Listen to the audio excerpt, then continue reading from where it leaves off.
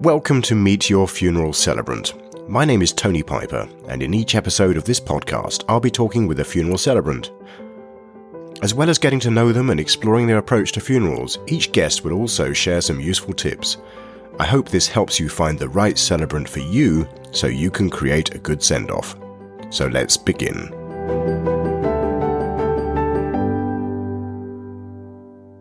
This episode, I'm delighted to be talking to Michelle Harvey. Michelle is based in Orpington in Kent in the UK and has been a funeral celebrant since 2016. Hi Michelle, welcome to the podcast. It's great to have you here. Hi Tony, thank you for having me. Oh, it's wonderful to be speaking with you. Why don't you fill in some of the gaps and tell us a little bit more about you? Yeah, sure. I first became involved in the funeral business many years ago when I started writing bespoke poetry and eulogies for small local funeral directors. Oh. My sons at the time were very small and writing was something that I could do from home. So fast forward, 15 years, and I've come back to it through a friend who runs a family funeral directors close to where I live in Orpington. Mm-hmm. He also did the funeral service for a very good friend of mine. I was absolutely absorbed by the life celebrant during the service, so much so that when I returned home later on that evening, I actually looked into how I could become a celebrant myself. What was it that really caught your attention? I loved the way she spoke about just him and his life, which was very, very accurate, and there was no frilly bits added. It was quite a bare bones sort of service, and I liked that. I liked the truth behind it all, and there was no reference to anybody else. It was just about him, so it really did draw me in, and I was absolutely taken aback with how well she did, and I thought, yes, this is something that I could do. And so you've talked about, the truth and bare bones. Are they the things that are most important to you about being a funeral celebrant? I think it is, yes. I think that we are actually on the cusp of a big change of how funerals are run. I'm a firm believer in people having a choice, having the right to have the funeral the way they want to have it, and coming away from this sort of strict Victorian approach where we were sort of seeing, that sort of somber, sad and script-written service that sort of, accompanied those types of funerals. I think people should have something that they feel is true to their loved one. Can you say a little bit more about that? Yes, I do. I think people having a say in the songs, in what's said, coming up and speaking themselves, I think that's really important, rather than a one-size-fits-all, which used to be very normal, what was offered from funeral directors a few years back. I think it's important that people have the right to have their service the way they want. You only get one chance of having that funeral. And one thing I've always said is that, a funeral is not a day in a lifetime. It's a lifetime in a day. Yes, that's right. Yes. What do you love most about the job? I think helping people and talking with them and listening to wonderful stories. It's funny how when I visit the next of kin and we sit and discuss the funeral service, they start to open up and warm to me and talk about their loved ones' lives. And then, they come out with these wonderful stories and say, oh, you wouldn't want to hear this or you wouldn't want to read about that. But you actually do, because they make the person's lives much more colourful, and it really is an enjoyable thing to write about when you have those lovely stories. Everyone's lives are different. Everyone is unique and they all have their own story. And I try very hard to make sure I listen carefully. And that is portrayed in the eulogy that I write. Right. And what would you say your most useful skill is then? Probably, I think, is trying to adapt people's what they want with the funeral and make it come, make it happen in the service. Being able to listen to them, to make sure that they are in tune. I'm in tune with them and giving them what they want. Giving them what they want. I'm interested in that compared to what they need. I don't know if Right. you've ever found yourself in any situations where people say they want one thing and need another. Yes, possibly. Yes. I think it's all part of the bereavement process, is getting the funeral service right. I think when people leave a funeral service that's been good and they come out and they talk about it, I think it puts them on a good path in coping with their bereavement from the service onwards. I think if you get a funeral wrong, if it's not done to their requirements, then I think it's a good chance that it will compound their pain and suffering a bit more. So how will you know that you've created and delivered a good funeral? I think when you've got somebody who comes up to you at the end of the funeral service and says, thank you, that was absolutely spot on. You know, you got him there to a T. They shake your hand. You know, there are tears. There are sad faces. But as long as you know that people come up and they thank you, and that's when you know you've done it right. Great. And is there anything that in your experience people worry about that maybe they don't need to?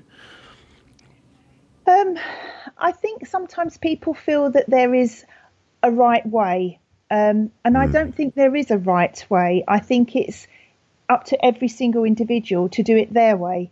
So I think people say, oh, am I allowed this poem, or can we have a happy song? Well, of course you can, because that's how you want to remember your loved one. And I think that's vitally important, that people are allowed to have their say in, you know, even if it is different from what they've had before, it's important that you help support them in their choices.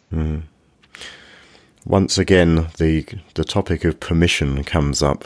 I think in nearly every episode of this podcast so far. Yes, yeah. It's been something that is on bereaved people's minds about whether they can or are allowed to do something. And being able to put their minds at rest and, you know, let them do what they need to do. Yes, definitely. Definitely.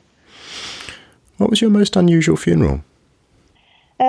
My most unusual funeral was this year, actually. A lovely guy who was Italian. He had 3 beautiful daughters who talked about their dad with wonderful stories about him and how he would also talk to them. He had a lovely Italian accent, and they actually wanted one of his sayings written into the eulogy. However, saying it in my very British accent, it didn't have the same effect. So I decided that I needed to say it with an Italian accent. I listened to the likes of Gina D'Acampo, and on the day when the service was full of mourners, which was about half Italian and half British people there, I had to apologise before I said it, in case it came out Welsh or even French maybe. But I went for it and said what was one of his favourite sayings, and this was very well received, and a memorable moment for me. But I think, and that's what a celebrant does, is somebody who is versatile, who can do somber, but who can also, in the right moment, do something which people will find funny, and it will make them remember that person, with love. Yes. And taking some risks. Yes, definitely. I definitely took a risk, but it went down very well. Congratulations. Thank you. It does raise an interesting point about how celebrants can include people for whom English isn't their native language. Yes. Their first language. Have you got any thoughts on that?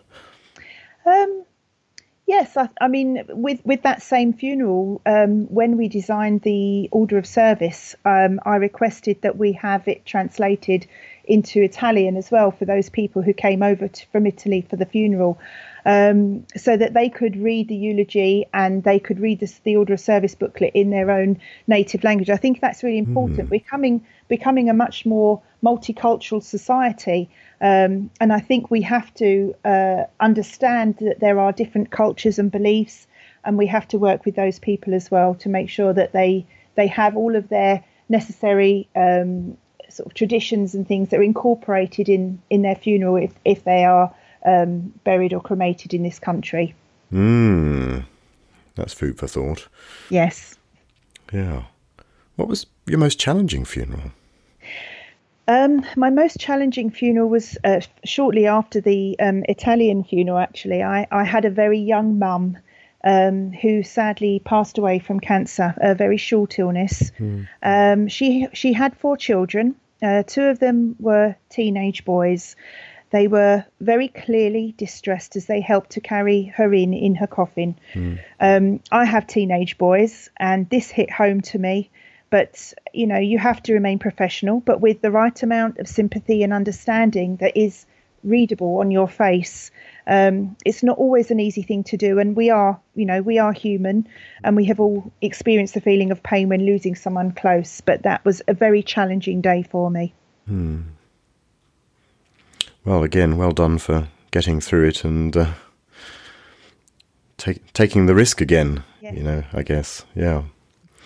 Yeah, it's really interesting how, of course, it's easy in a way to forget that a lot of the things that celebrants end up doing Yes. is actually very, very close to home. Yes, absolutely. Have you got any advice for anyone who might be organising a funeral at the moment? I think it's important that people know that they should have their say to encourage their ideas and their songs and their tributes. They'll obviously never have another moment to retake it. I think it's important to get to speak to the wider members of the family and colleagues and friends, because I think it's important. We all know somebody. We might know them differently to how they're known at home. And I think that's important that you get a good picture and a wider view of that person. So I would always encourage people to speak to colleagues and friends and things like that. That's a really good tip. And often I think we feel that we're under such pressure to get the thing done. Yes, absolutely. I think people feel that getting a funeral done, it's, they hurry through it. They don't want to think about it, get the day over with. But then afterwards they think, oh, I wish I had done that. I wish I'd taken more time. So I think, if anyone is, got a funeral coming up or they have to plan one, they're normally unexpected. But to definitely give thought to what is needed and who to speak to. That's really useful. Thank you very much. Thank you. Now, there's something that I really like to explore with you, and that's around how celebrants can continue to help people after bereavement, and explore some of the ideas around, the boundaries, because often a celebrant will say, well, actually, my job is to, lead the ceremony on the day, and then that's it. Yes, I find that I like to keep continuity with many people that I have done services for. The reason is because I want to remain friends. I think it's good for people to open up, and I will always follow up with an email to make sure that they're happy with the service that I've given them. And that sometimes lends itself to talking to them, and especially if they are suffering from loss, or they need help. And something that I've done just recently is to set up something called the Bereavement Cafe.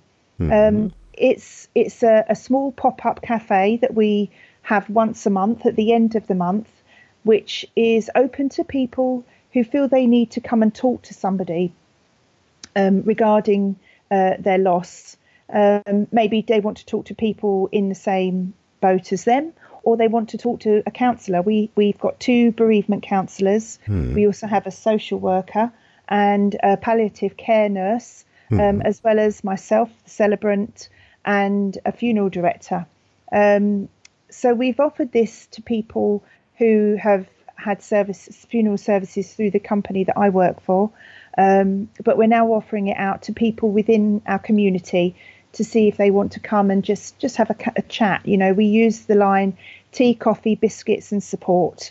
And that's exactly what it is. It's somewhere where they can just come and just talk.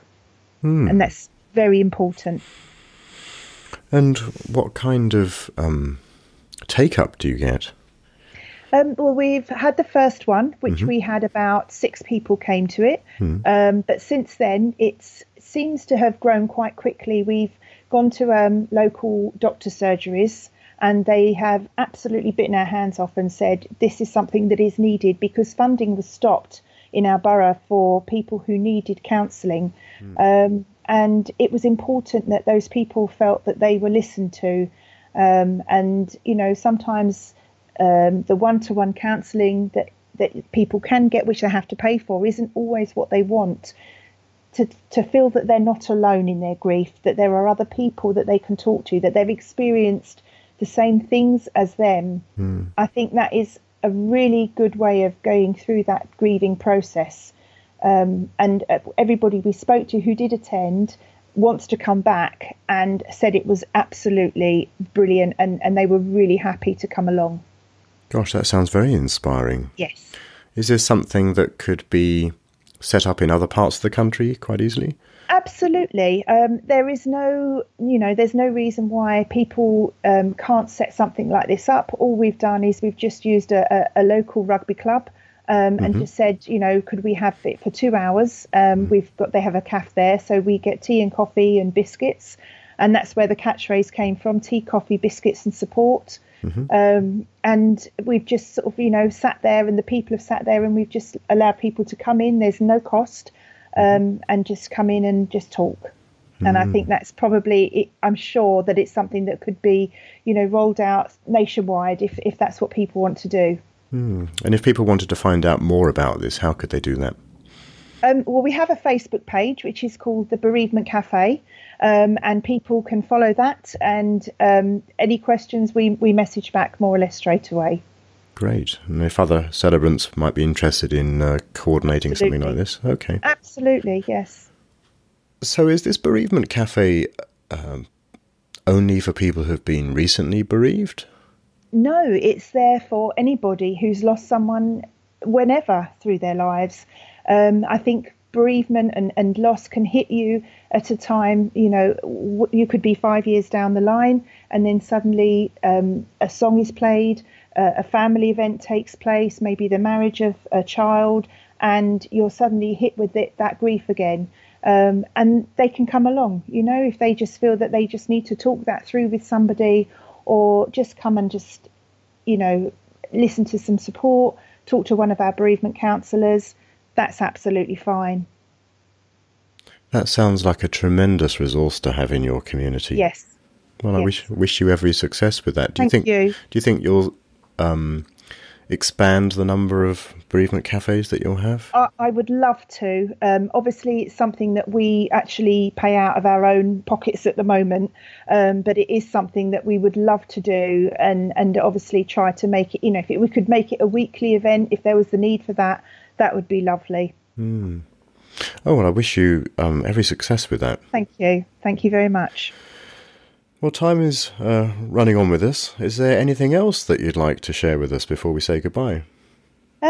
I think that it's nice that funeral celebrants are becoming a bit more versatile. I think it's good that they are talking with people and allowing people to have their